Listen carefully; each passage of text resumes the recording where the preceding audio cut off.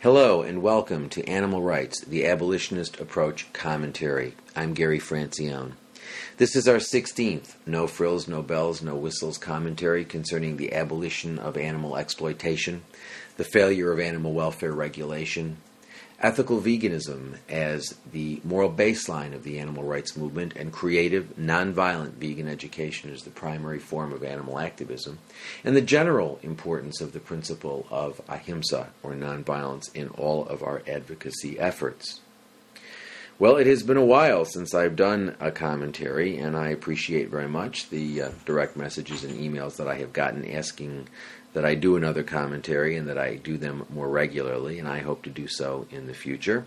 Part of the reason that I haven't done a commentary in a while is that I have been busy putting the finishing touches on my most recent book, The Animal Rights Debate, Abolition or Regulation. The book will be published by Columbia University Press in May or June of this year, and it's a book that I co-wrote with Professor Robert Garner of the University of Leicester in the United Kingdom. It's a debate-style book in which I argue the abolitionist perspective and Professor Garner argues the protectionist or new welfarist perspective, and we then debate our respective positions. So in the first section of the book, I argue that we cannot justify the exploitation of animals, however humane that exploitation may be. We can't justify it. And that animal welfare regulation fails because animals are property, and we generally protect their interests only to the extent that we get an economic benefit. And because animals are property, the level of animal welfare is pretty low. And animal welfare reform has the ironic consequence of actually making people feel more comfortable about exploiting animals. It doesn't really do much for animals. It does, but it excuses us. It doesn't do much for them, but does something for us. It excuses us, makes us feel better about exploiting animals. In the second section of the book, Professor Garner defends the protectionist position, or the new welfarist position, and he argues that because animals don't have minds that are similar to those of humans, they actually do matter less morally, and that our using animals is not per se the problem, but it's our inflicting suffering on them that's the problem. And he maintains that animal welfare reform can make meaningful advances in reducing animal suffering, and as most new welfarists argue, he sees animal welfare as a means to the end of reducing animal use, and perhaps in some cases even abolishing certain forms of animal use. In the third section of the book, we discuss our respective views, and although we discuss a wide range of topics, I would say as a general matter, the discussion section focuses on two main areas. We have a great deal of discussion is devoted to the position that animals have lesser moral value than do humans, that non-human animals are worth less morally than human animals are. And Professor Garner defends that position. It's a position that was articulated by Bentham, by Mill in the 19th century, and it's a position that continues to be articulated by Peter Singer and Tom Reagan, and to be reflected in the policies and positions of just about all of the large animal organizations, including PETA, the Humane Society of the United States, and just about every other animal organization. And so we talk about that notion, the idea of the moral value of animal life. And we talk a great deal about the various campaigns of animal protection organizations. We talk about the Controlled Atmosphere Killing campaign. We talk about gestation crates. We talk generally about the efficacy of animal welfare reform And Professor Garner maintains that animal welfare reform is useful and is moving us forward. And I maintain that animal welfare reform is not only not moving us forward, it's pushing us backward, because it is promoting the illusion that things are getting better when in fact things aren't getting better at all. Indeed, we are witnessing the emergence of the happy meat and happy animal products movement.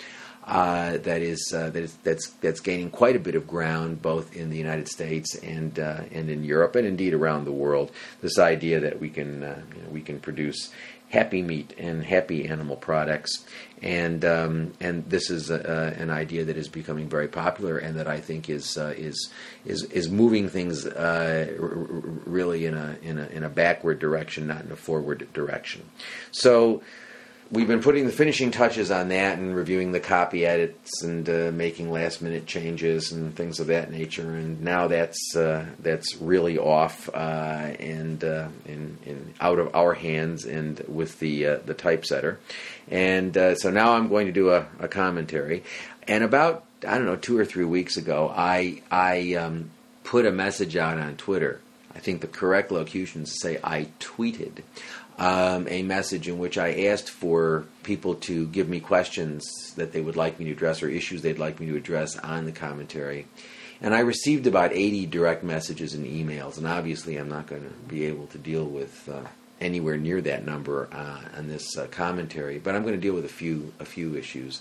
And I would say that about 25 or 30 of the messages I got concerned single-issue campaigns. There's a lot of confusion about single-issue campaigns and about my view on single-issue campaigns.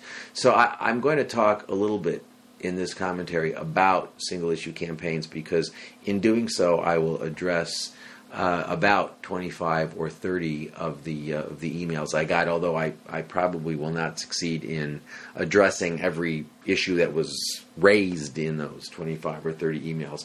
I hope I will, by making some general comments, at least clarify for you what my view is on single-issue campaigns and why I think they're a disaster, and I think that will address at least a good chunk of the issues that were raised in those 25 or 30 emails.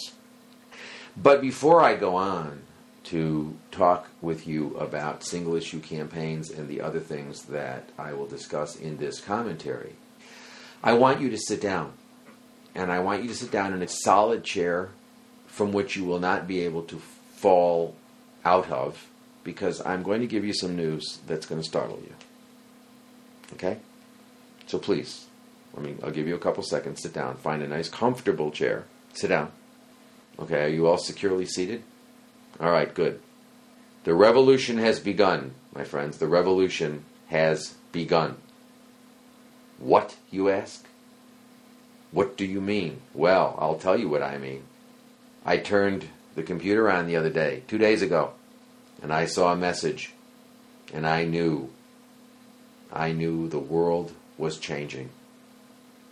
It was a tweet from the Humane Society of the United States informing the Twitter world that Subway was phasing in cage-free eggs.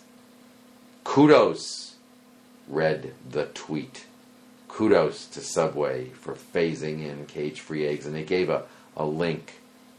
And I went to the link and I read it. And I knew the revolution had begun. Subway will ensure that to start, 4% of the eggs used for its breakfast menu nationwide do not come from hens that have been kept in battery cages. 4% of those eggs are going to come from animals who were tortured in cage-free situations, not tortured in battery cage situations. 4%. And it's going to expand. The percentage will expand. So Subway will, at least according to this story, will increase the percentage of eggs that come from animals tortured by method X rather than tortured by method Y. And HSUS points out that Subway's policy also includes giving purchasing preference. I'm reading this now. This is not my imagination gone wild. This is the HSUS story I'm reading from. Subway brand's new policy also includes giving purchasing preference to pork and poultry suppliers that use more humane methods of housing and slaughter, respectively. Currently, the Subway brand uses a significant amount of pork from suppliers that are phasing out the use of gestation crates to confine breeding pigs, and more than 5%. 5%, people, did you hear that? 5% of the turkey, its turkey, comes from suppliers that use controlled atmospheric killing. So, 4% of Subway eggs are going to come from animals tortured in cage-free facilities. Subway is going to give purchasing preference to pigs that were not involved with gestation crates, that were tortured in other ways. And 5% of the turkey that people are eating at Subway, 5%, think of that, out of every 100 turkey sandwiches, 5 of them are being produced from gassed chickens, not electrically stunned chickens. The revolution has begun. And Subway, here's a quote from Subway. And this quote is actually in the HSUS story here. I don't know that I would have put this in if I was HSUS, but hey, I guess they're not ashamed of it. But Subway said, "We have made a commitment to be more environmentally and socially responsible. We are working with our partners at the Humane Society of the United States." Our partners at the Humane Society of the United States. You know, last week or the week before, I wrote an essay, blog essay, in which I talked about the partnership between institutional exploiters and these large animal corporations. And I got several emails from people who said, do you think that that was fair to use that language to say that in fact, animal organizations are partners with animal exploiters? Well, people, here it is. Here it is, right in an HSUS story. We have Subway describing HSUS as its partner. And HSUS puts that in the story. So, those of you who are upset about the fact that I described the relationship between these animal welfare corporations and the institutional exploiters as a partnership, well then, sorry, go complain to HSUS because they're perfectly comfortable with that language. They're partners. But let's not have that little cloud get in the way of the sunshine that is just exuded, radiates from this story of revolution. 4% cage-free eggs, 5% gas turkey, and pigs who are not subject to the gestation crate, which is becoming increasingly clear is an extremely economically inefficient way of dealing with pigs. And indeed, the studies show quite clearly that sow productivity increases when you don't use a gestation crate. It's economically inefficient to use a gestation crate. So, here we go. The revolution is underway. So perhaps I shouldn't even bother doing the rest of this because it really is sort of irrelevant. We don't really need to change anything. It's just all humming along. Cage-free eggs, happy pigs, gas turkey. The revolution has begun. I have to tell you, people, obviously, I'm not serious about any of this, but it's remarkable to me that anybody regards this as a victory. And it shows how low, Roger Yates is a sociologist who teaches at the University of Wales and at University College in Dublin. And Dr. Yates uses the expression poverty of ambition. My friends, this is an example of poverty of ambition. You see something like this and you regard it as a victory, then your expectations are so incredibly low. Your criteria for victory are so incredibly impoverished that you really need to take a step back, think about things a bit more critically. Okay, now you can stand back up. I don't want anybody falling out of their chairs, but now that you've heard the news about the revolution beginning, I want to talk a little bit about single-issue campaigns. Single-issue campaigns are exactly what animal organizations have been using for the past several hundred years, since there's really never been any sustained campaign in favor of abolishing all animal use. What animal organizations have done is to focus on particular things, whether it's vivisection or bullfighting or circuses or going from battery eggs to cage-free eggs or whatever. I mean, they focus on these are single issues. These are single issue campaigns.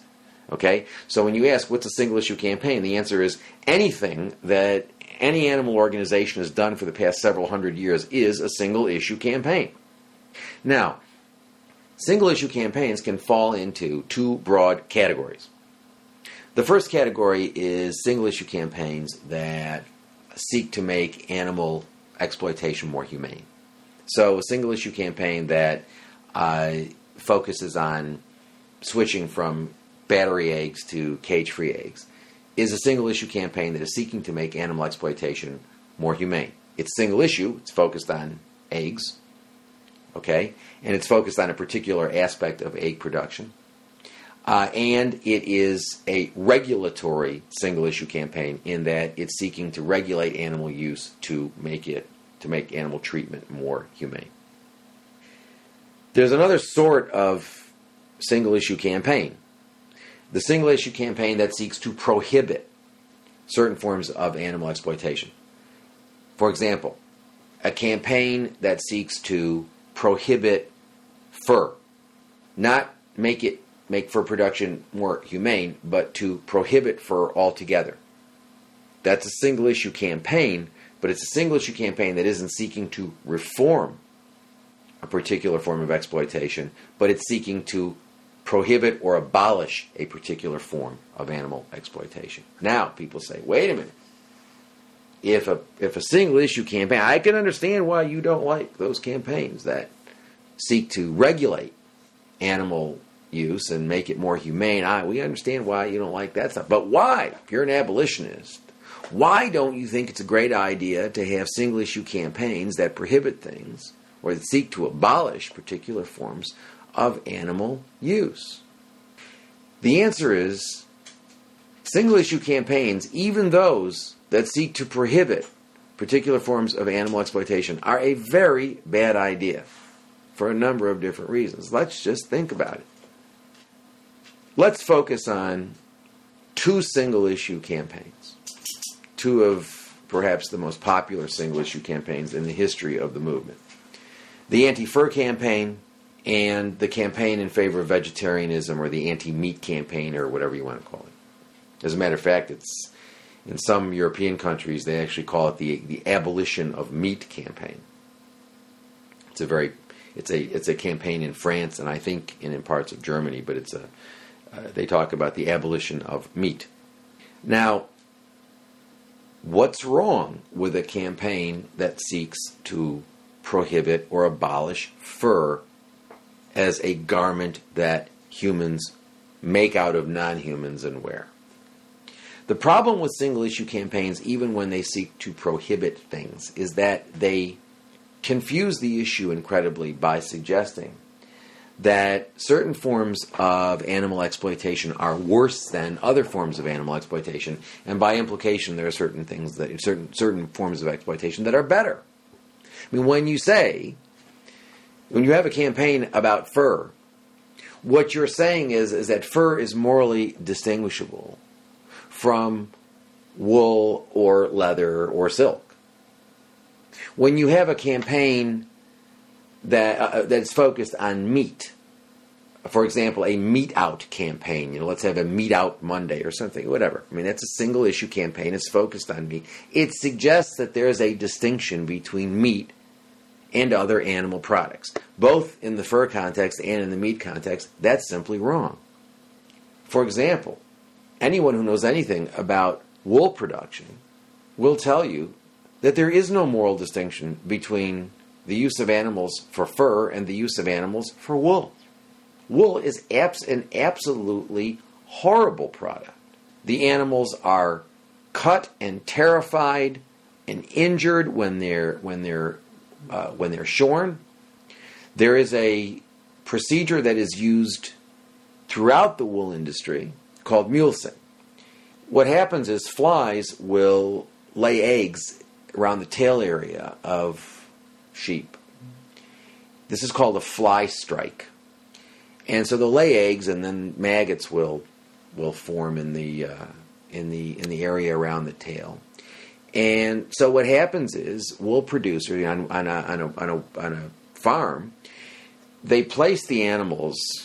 I've seen different forms of restraining devices, but the general restraining devices, it's like a metal frame, and the animal's legs are confined over his or her head, and they're in a line, and the person walks down and just takes a knife and slices the skin off from around the tail area, so that there is no wool there. It's just it's raw flesh, which then scabs over and becomes a scar, and there's no wool there. So there's no wool in which the flies can lay eggs, so there can be no maggots, and they call this mulesing. It's a tremendously painful process, and anybody who doubts that's never seen it. It's a horribly painful process, and it takes a couple of weeks for the animals really to scab up, and for and for that scar to form.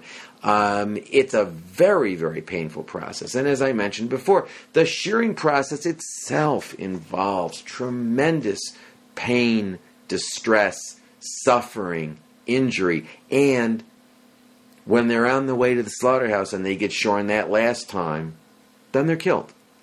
So, the idea that, fur is bad and wool is better, nonsense. The idea is fur is bad and leather is better, nonsense. So the problem with a single issue campaign focused on fur is that it suggests that there's a moral distinction between fur and wool and leather, and there isn't. Same thing with meat. When you focus on meat, it suggests that there's a distinction, a morally significant distinction between meat and other animal products. And as I've said a million times before, I'll say a million times again, one of those million times being right now. There's probably more suffering in a glass of milk than there is in a pound of steak. Animals used for dairy live longer. They're treated every bit as badly, if not worse, than animals used for meat, and they all end up in the same hideous slaughterhouse anyway. Another news flash for you.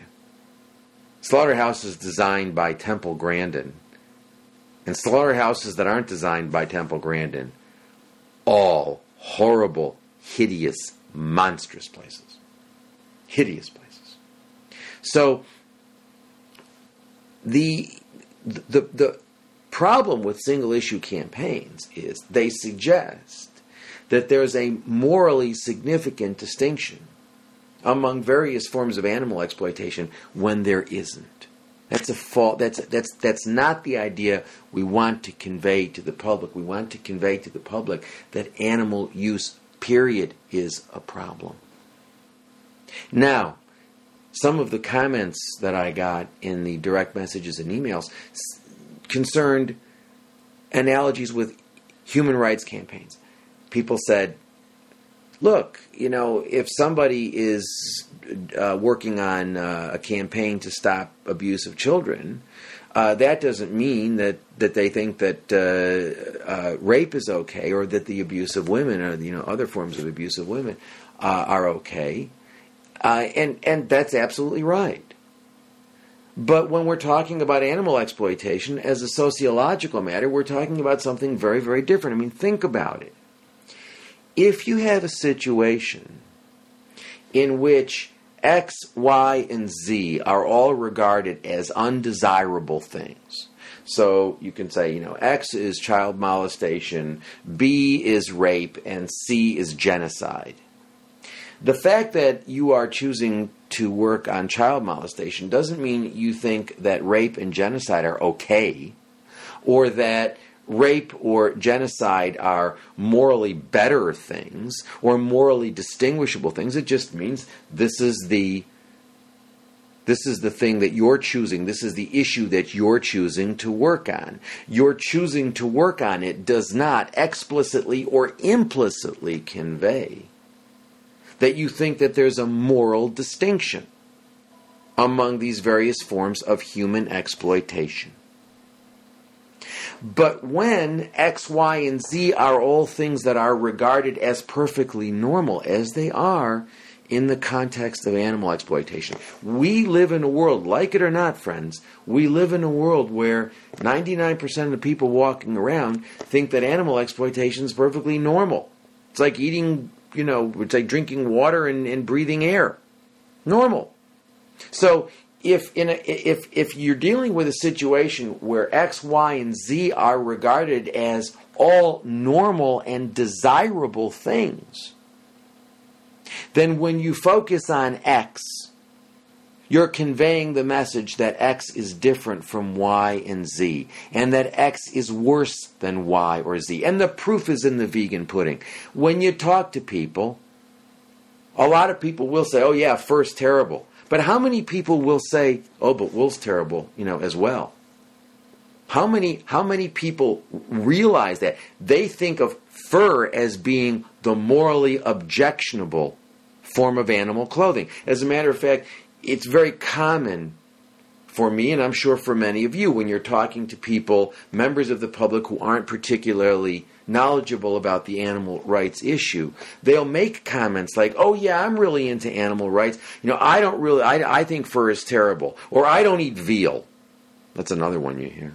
And so by saying that, by focusing on fur, the idea that we're sending out is that fur is morally distinguishable from wool and leather. That's simply wrong. When we focus on meat, we send out the message that there's a morally significant distinction between meat and other animal products. There isn't. And by the way, I'd like to say that if there's you want an example of a single issue campaign that has been an abysmal failure, the anti-fur campaign has been an abysmal failure. There's been an anti-fur campaign. I've been involved in this movement for almost 30 years. And there's been an anti-fur campaign for all of that time. And the fur industry is stronger than it's ever been. And I raised this with some people who support the anti-fur single-issue campaign. I raised this issue, and their response was, well, it might have been worse without the anti-fur campaign. Well, that's just dandy. Then that basically means, there's really nothing that, it can ever show that the anti-fur campaign is an abysmal failure, because it could always have been worse. The fur industry might actually be stronger. It's stronger than it's ever been. Yes, it's suffering. There's the recession's affecting the fur industry as well. But the bottom line is that the fur industry is stronger than it's ever been, even in the face of the recession. So the single-issue campaign doesn't work. But putting that aside, it creates confusion. It sends out the wrong moral message. Another thing that it does is that the whole single-issue approach has the effect of constantly moving the goalposts. So you say to people, okay, well, you shouldn't eat white veal. And then they say, okay, you convince some people about that. Then you say, well, you shouldn't eat pink veal, or you shouldn't eat veal at all, or you shouldn't eat that. And people, there is a common perception amongst members of the public that animal rights people are not honest, that we're not honest about our agenda. that we really have a secret agenda. And that's because we are always promoting single-issue campaigns and always moving the goalpost. Let's identify what the goal is right up front.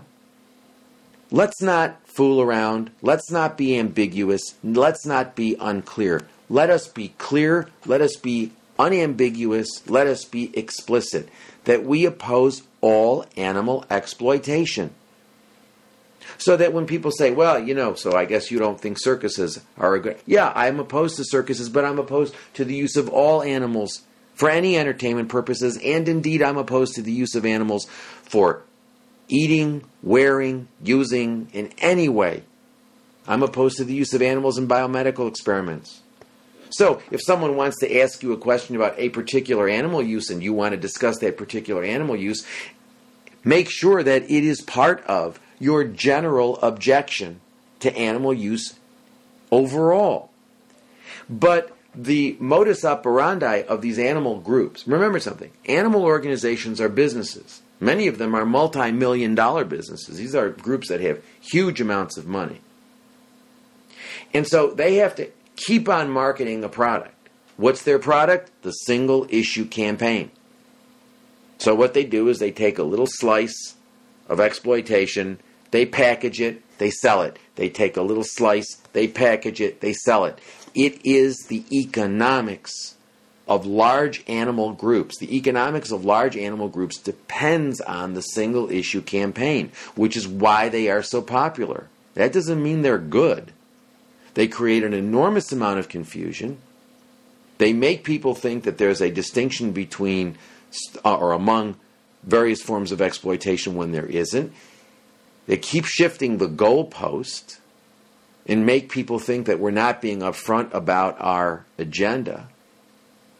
And they are often speciesist. For example, one of the large animal groups had a campaign, I think it was last year, focused on the hunting of wolves in Idaho. And the campaign was called for a boycott of Idaho potatoes, as I recall. And sort of a strange thing to do. But in any event, it called for a boycott of Idaho potatoes in protest over the fact that there was going to be hunting of wolves. Now, my guess is that they kill wolves in Idaho all the time. I mean, they may not be having trophy hunting and selling trophy hunting licenses or whatever to kill wolves, but I suspect that they're killing wolves all the time because farmers are always killing wolves because they're perceived as predator animals and that they injure livestock, so they're always killing wolves.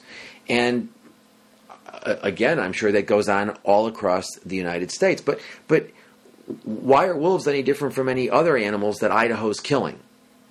Again, why would we boycott Alaska? Because they are shooting wolves from helicopters or airplanes. I mean, the wolf doesn't really care whether he or she is killed from a bullet that comes from an airplane or from a bullet that comes from somebody who's standing, 30 feet away and shooting him or her. But in any event, I mean, putting that aside, why do we fetishize wolves? I mean, this is one of the real problems of single-issue campaigns is they tend to be species specific, and they tend to fetishize certain species. This is particularly true of the anti-fur campaign to the extent that it focuses on seals, on the baby seal issue. I mean, there's nothing that's cuter than a baby seal, obviously. But I mean, that's what this is about, cuteness. But that's there are problems with these campaigns. They're confusing. They're speciesist. We ought not to be calling for boycotts because people are shooting wolves. If you want to call for a boycott because there's animal exploitation going on as a general matter, and make sure that boycott has got some sort of rational relationship to what it is that you're trying to stop. The idea that you tell people don't eat vegetables in protest over the fact that they're killing wolves doesn't make a heck of a lot of sense to me. But again, putting that aside, why are we fetishizing wolves? And in that particular campaign, the organization advised advocates to buy their potatoes from other states like California. Well, they're killing lots of animals in California. So again, the single issue campaign is not only speciesist because it's focusing on wolves, but it's suggesting that what's going on with wolves is morally distinguishable from what's going on with respect to other animals. That's nonsense. So I think that, as a general matter, we ought to stay away from single issue campaigns. They create a lot of confusion. They're speciesist. They frustrate the public, or it reinforces the public perception that the animal rights agenda is hidden. We ought to be upfront about that. There ought to be a public discussion about whether or not we can justify animal use. That's really what we ought to be talking about. That's the discussion we as a society ought to be having. But as long as we focus on single-issue campaigns, we'll never have that debate. But again, there's a reason for that. And the reason is these large animal organizations need to have a constant stream of products to promote. And the products they promote, the single-issue campaign. And the solution is you can be an activist by writing a check to support the single-issue campaign. I think single-issue campaigns are a really bad idea for the reasons I've just stated, and for other reasons, but, we can just focus on those for the time being. Now, some people have said, well, but in 1995 or 96 or whenever it was, you wrote a book in which you said that single-issue campaigns were all right. And that was Rain Without Thunder, which is 15 years old. Now, if you read Rain Without Thunder carefully, what you see is that I was arguing that I wasn't arguing for single-issue campaigns. What I was arguing was that we ought to be promoting vegan education, and we ought to be involved in other forms of education directed toward abolition and veganism and whatnot. At the end of the book, I said, however, I understand that there's a strong pull for some advocates to do these single-issue campaigns. And I argued that we ought to avoid the single-issue campaigns that regulate animal exploitation in order to make it more humane for all of the reasons that I discussed in that book and in other books I've written and that I discussed with you today. Animal welfare reform simply doesn't work. You're not going to make it more humane because animals are property, and the only time we're going to protect interests is when we get an economic benefit from doing so. That keeps animal welfare standards very, very low, and the primary effect of animal welfare reform is to make people more comfortable about consuming animals. So I argued, stay away from the single-issue campaigns that are trying to get, bigger cages for chickens or whatnot. Those sorts of reformist campaigns, they're a disaster. What I argued is that if you want to do, if, and I wasn't arguing in favor of single-issue campaigns, I was saying if you want to do them, at least focus on prohibitions of significant activities where those prohibitions, where you're arguing for prohibitions based on the inherent value, the inherent moral value of animals, the fact that animals have interests that should not be traded for economic reasons, and that this single-issue prohibition-type campaign is made explicitly and unequivocally part of an effort to abolish all animal use altogether. And so, what I was arguing in Rain Without Thunder, and remember something, I was discussing this in a preliminary way in that book because no one was discussing this issue back then. No one was discussing the rights and welfare issue. The way that I was, they weren't discussing it, period, let alone the way I was discussing it in Rain Without Thunder. But, there really wasn't a debate going on. There was chaos. There was chaos, and people were saying, well, what's the difference between rights and welfare? There is no difference. It's just a matter of words and stuff. And what Rain Without Thunder was intended to do was to say, no, there is a big difference between animal welfare and animal rights. And that if you want to pursue single-issue campaigns and you don't want to fall into the welfarist trap or the welfarist whatever hole, then you've got to be very, very careful to make sure that these single-issue campaigns are constructed in such a way so that it becomes clear that they are part of an abolitionist effort. One of the things that I have seen in the past 15 years is no evidence whatsoever that any of the animal groups are capable of doing single-issue campaigns that way. And I haven't seen any examples of their doing them in that way.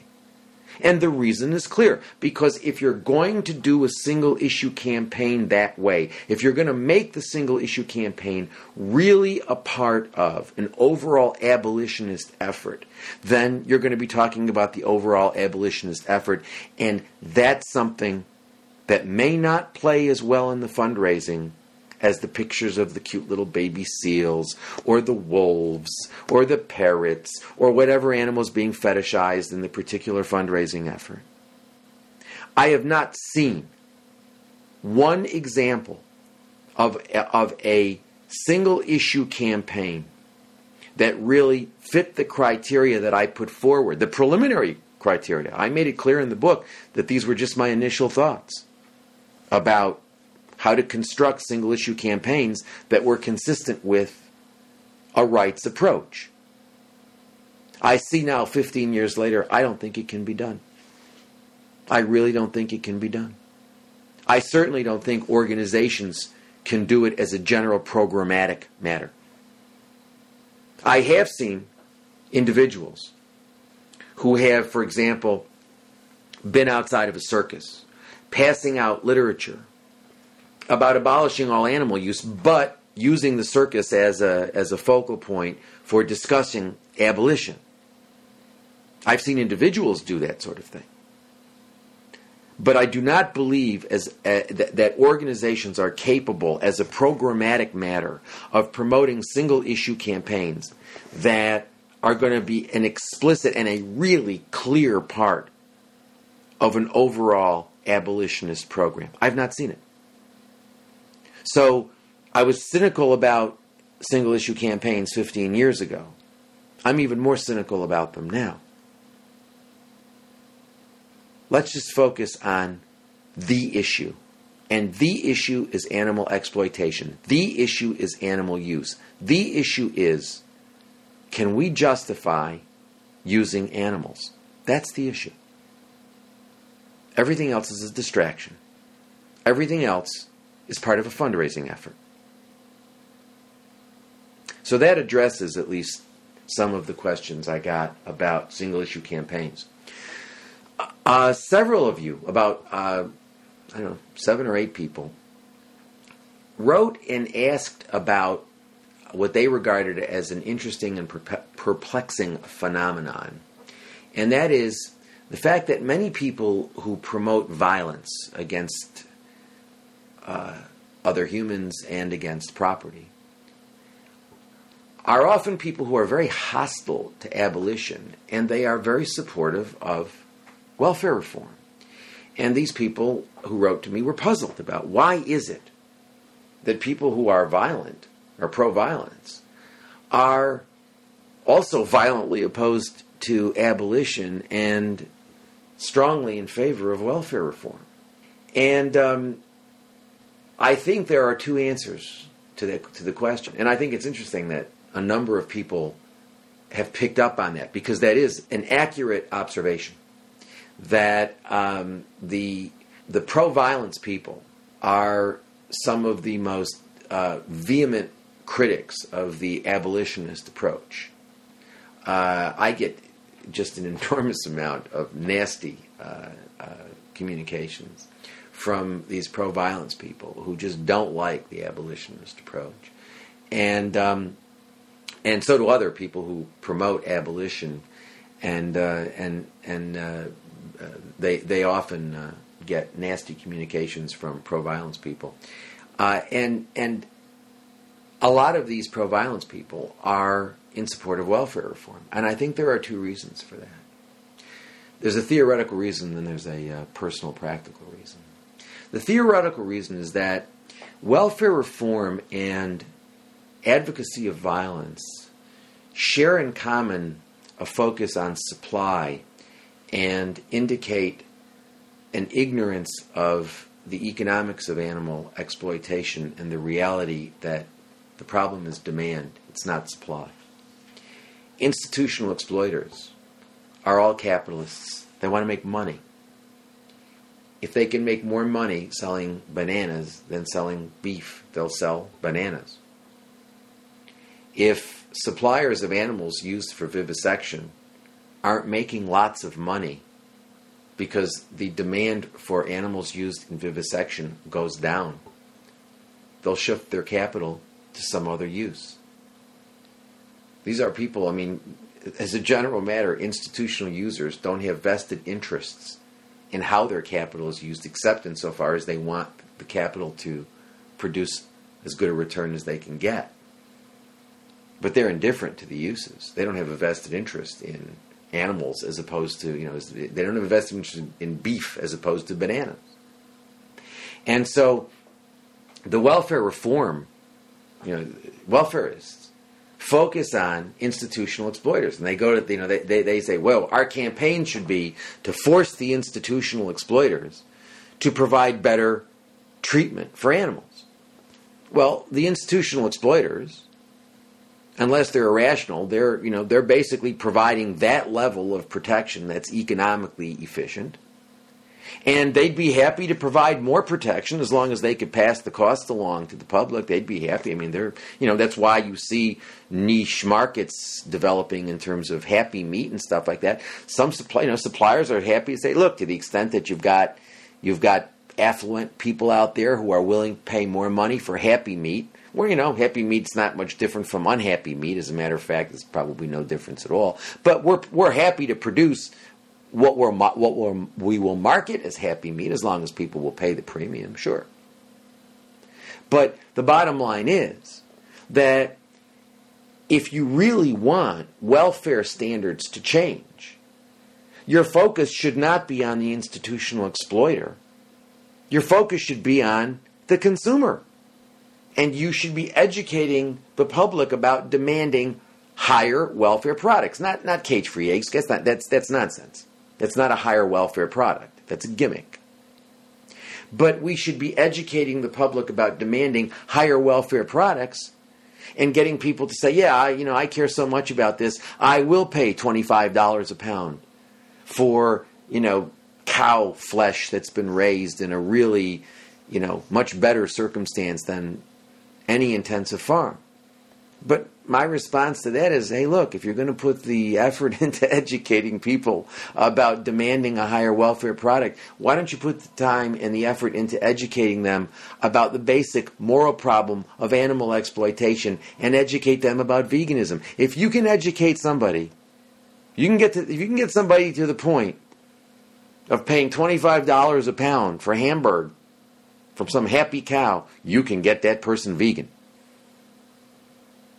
If a person cares to that degree, if you can get a person to care, if you can educate a person to that degree, you can educate the person about veganism. And indeed,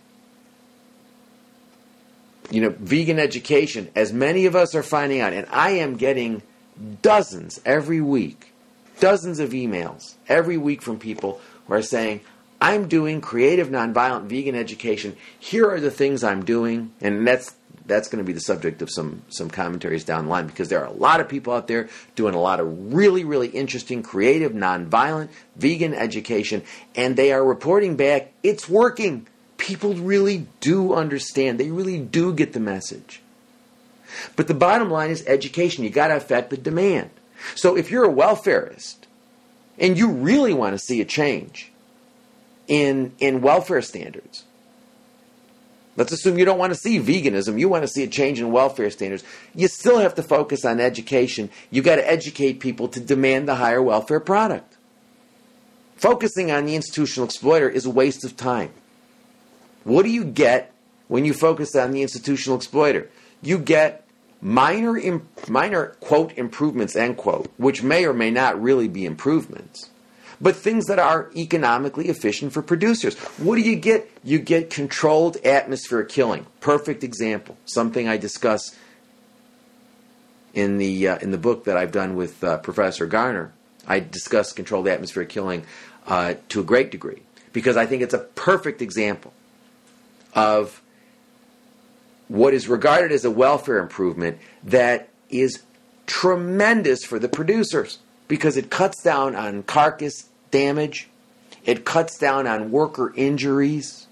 It is a much more economically efficient way of killing animals. So when you focus on the institutional exploiter, what you're going to get is welfare reform that's good for the economic exploiter, that makes the exploitation of animals more economically efficient for the exploiter. That's what you're going to get. Similarly, with the pro-violence people, put aside, yes, I am opposed to violence on moral grounds.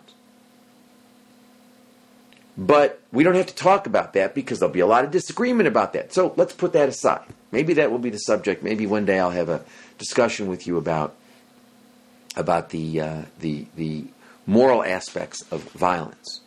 But I mean, suffice it to say that I don't think violence is the answer. I think violence is the problem, and I also think that if violence really worked, people, we'd all be living in the Garden of Eden because the history of humankind is the history of violence, and we're not in a very peaceful world, despite the fact that we've had a lot of violence throughout human history.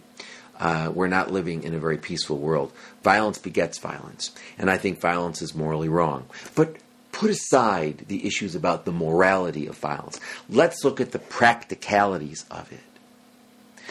You burn down 10 slaughterhouses tonight. If people are demanding meat, 10 more will be built, or 10 existing ones will simply expand production and become more economically efficient. You can shut down Huntington Life Sciences. And you know what?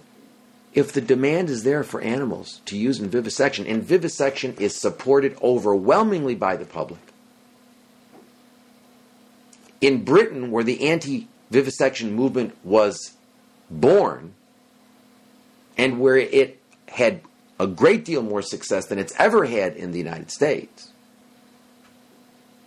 there is an incredible increase in the number of animals used in vivisection in Britain. Bottom line is, if people support vivisection, if there's a demand for animals to use in vivisection, it doesn't matter if you shut down Huntington Life Sciences. Because some other XYZ corporation will arise, or Charles River will increase its production. That's all. So the whole idea, I mean, this is what the animal welfare reform people and the violence people share in common is confusion. They don't understand point one about the economics of animal exploitation. The welfare reform people focus on the institutional exploiter who isn't going to do anything except what's economically efficient. Okay, so you're not going to get much out of the institutional exploiter. The pro-violence people say, hey, let's do violence against the institutional exploiters. Putting aside whether that's moral or immoral, bottom line is it doesn't work. As long as the demand is there, the supply will be met.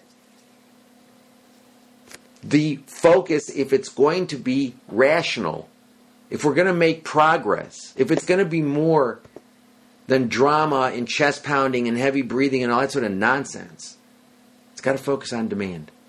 You want to change things? You got to change things through changing demand. It's only by changing demand that we move away from the status of animals as property and toward the status of non-human animals as moral persons. And I want to say in this context that some of the welfarists and many of the pro-violence people, they mischaracterize the position I'm taking. They say, well, Francione's arguing that we we ought to do veganism. We ought to educate people about veganism one plate at a time. That's nonsense. And they know it's nonsense. It's not what I'm talking about. What I'm talking about is a movement. I mean, there are many, many people who care about the animal issue. There are hundreds of millions of dollars of resources available in the animal movement. If you took all the labor, all the resources, all the effort, if you as a movement matter promoted a very, very clear message, if you educated people clearly and nonviolently on veganism, we could change the world. Would it change overnight? Absolutely not. The world never changes overnight. But would it change dramatically? Would we make progress? Absolutely. What progress have we made with animal welfare reform for 200 years and violence? What progress have we made? None. We're using more animals now than ever before in human history in more horrific ways. The public has an absolutely dismal attitude and opinion about the animal rights movement. The public doesn't understand the issues because we've failed to educate them about the issues. Yes, we entertain them with naked women sitting in cages, and we have all of this drama with the violence stuff. But what are we really doing? How are we really changing things? And the answer is, we aren't changing things at all. We aren't changing things at all. And I'm not proposing that we change things one plate at a time. I'm saying as a movement, we need to be educating people in creative and nonviolent ways about veganism, about not eating them, wearing them, using them, about the moral issues involved, and those moral issues, as I've talked about before, and in some of the blog essays I've written recently. There are moral issues involved when we're talking about health. We have a moral obligation not to harm ourselves. The environmental issue is not an issue that is divorced from the moral issue. The integrity of the environment is crucial for the life of all humans and non-humans. So it's not a matter of narcissism or a matter of mystical ecology or something to talk about health or to talk about the environment. These are part of the moral issues. We need to be educating the public about all of the moral issues that are involved in animal exploitation. We need to capitalize on the fact when something like Michael Vick happens.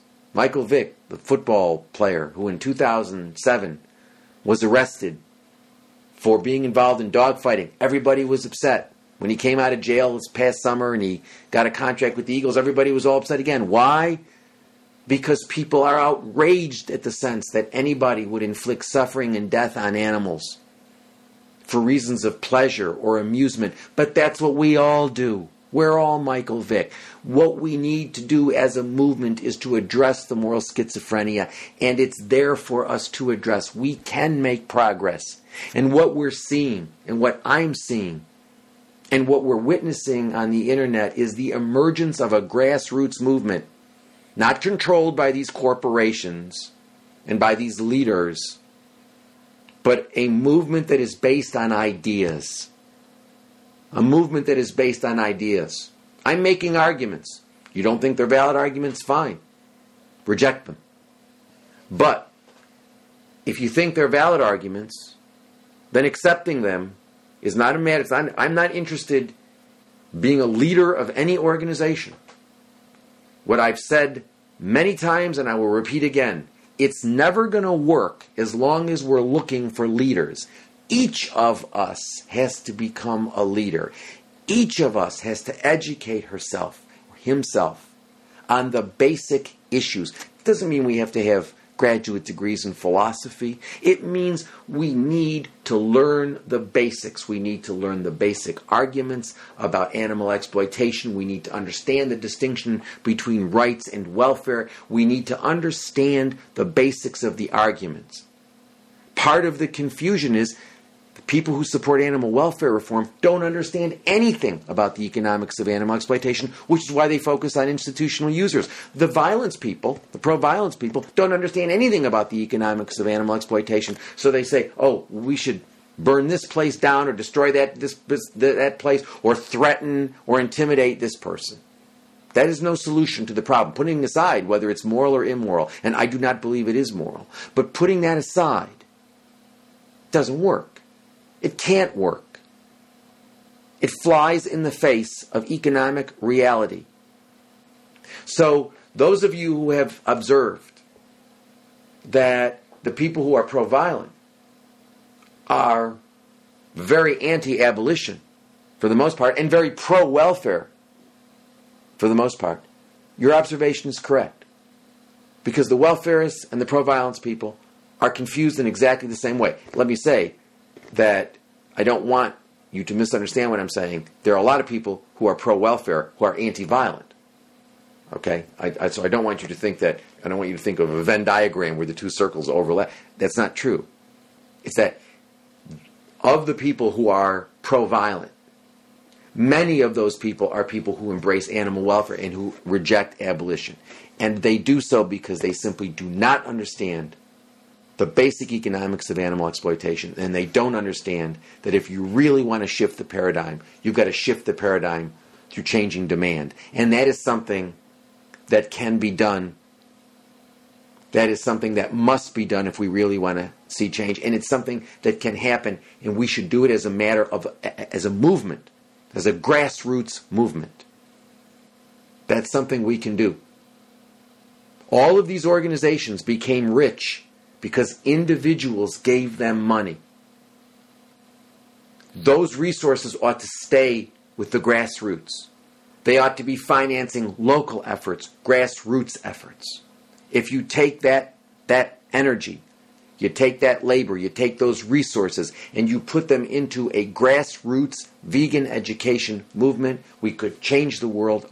We wouldn't wake up tomorrow and have everybody be vegan. So I want you to understand, I'm not saying that. I'm saying that we would effect great change in a fairly short period of time, unlike now, where the only thing that's changing is these organizations are getting more and more bloated. There's more and more of them. There's more organizations, more animal organizations than there has been in any other social movement, as far as I'm aware. I mean, there's animal movements, animal groups are all over the place. They're businesses. The second reason why, the first reason why I think that a lot of the pro-violence people are into animal welfare is because they, as a theoretical matter, don't understand the economics of animal exploitation. I think there's another reason. There's a practical, psychological reason, and that is a lot of animal welfare people are not vegans. And they don't want to think of themselves. And this is true of a lot of these pro-violence people. A lot of these people are not vegans. So, you have two groups of people who are not vegans, or many of them are not vegans, and they don't want to see themselves as the problems.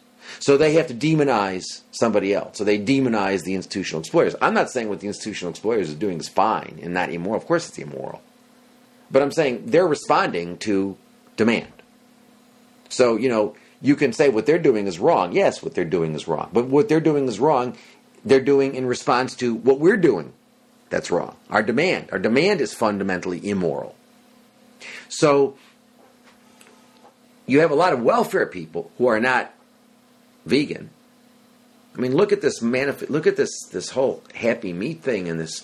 You have Peter Singer who says, I'm a vegan generally, but when I travel or if I go to somebody else's house for dinner and there are animal products, I don't want to appear to be fanatical, so I'll eat them. And you have these groups like Vegan Outreach and PETA saying, well, you don't want to make veganism look too difficult, so it's okay to not be consistently strictly vegan because, that's all right. We don't want to make it seem too difficult. Imagine if we made that argument in a human context. Imagine if I said to you, gee, we really ought to, child pornography is really bad. But if you're with a bunch of people who think child pornography is good, and you're gonna turn them off by making your arguments against child pornography, so you just ought to sort of, participate. Or, somebody tells a racist joke, and if you say something, you're going to alienate them because they're a bunch of racists. So maybe you ought to just sort of laugh and sort of go along with it.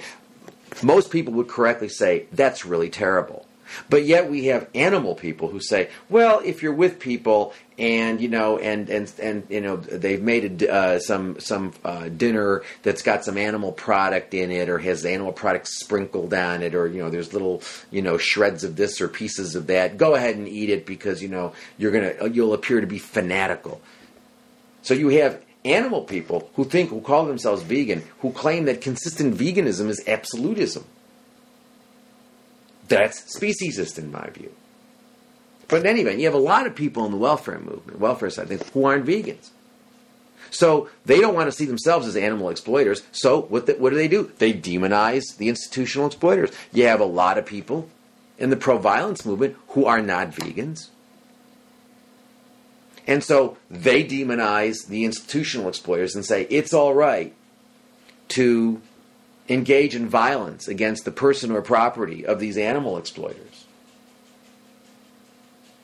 because they don't want to acknowledge that they themselves are animal exploiters because they consume animal products. So I think there are theoretical reasons for why the pro-violence people reject the abolitionist perspective and embrace welfarism. I think there are theoretical reasons and there are practical reasons.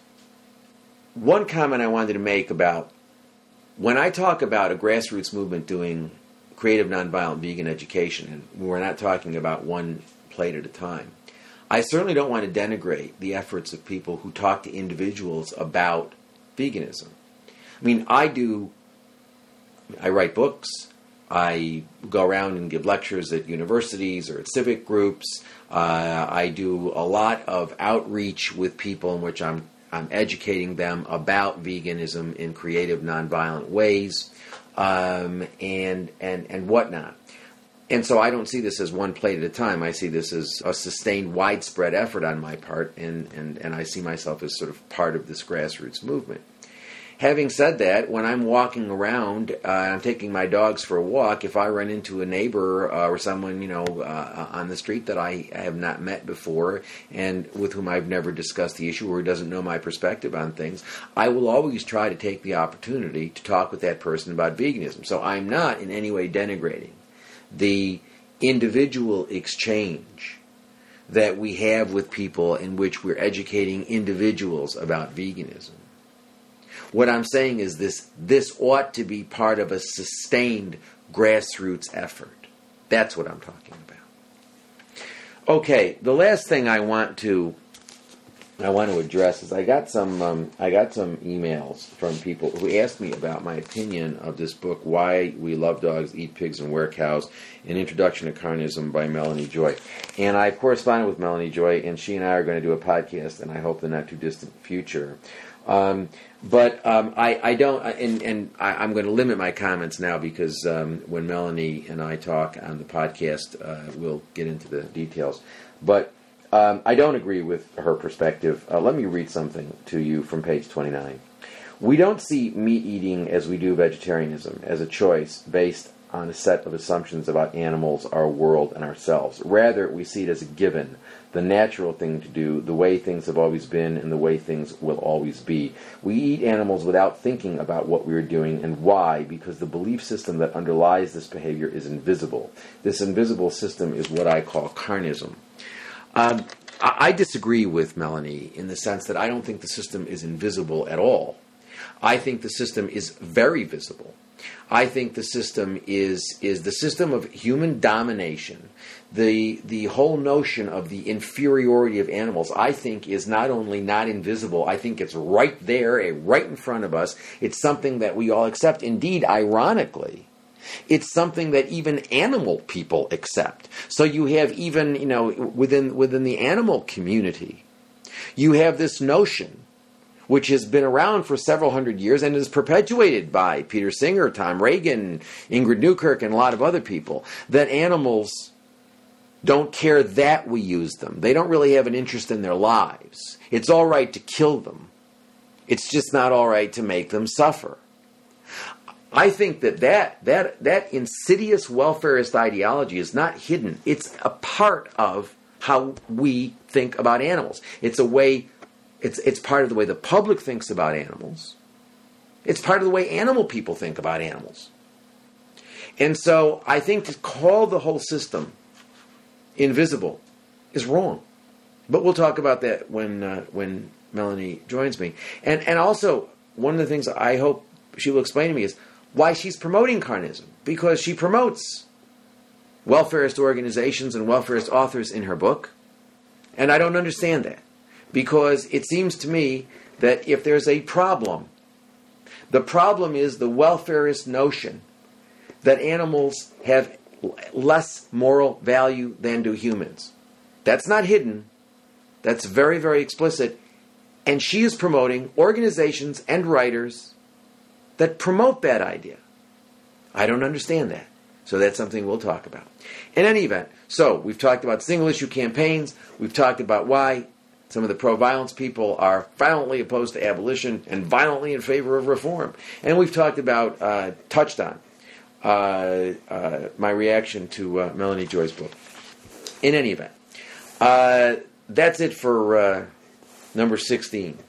And I hope number 17 I'll do in a short period of time, shorter than the last than the time between 15 and 16. And as I said, one of the things I will continue to answer some of the questions that I've been given because a number of them were really interesting and indicated some real deep reflection and thinking about the issues. But also, one of the things I want to do in the future is I want to talk to people who are out there doing creative, nonviolent vegan education, because there's lots of them, and they're doing lots of really interesting things, and I want them to talk about what they're doing so you can get ideas about what you can do. You don't need leaders. You don't need big organizations.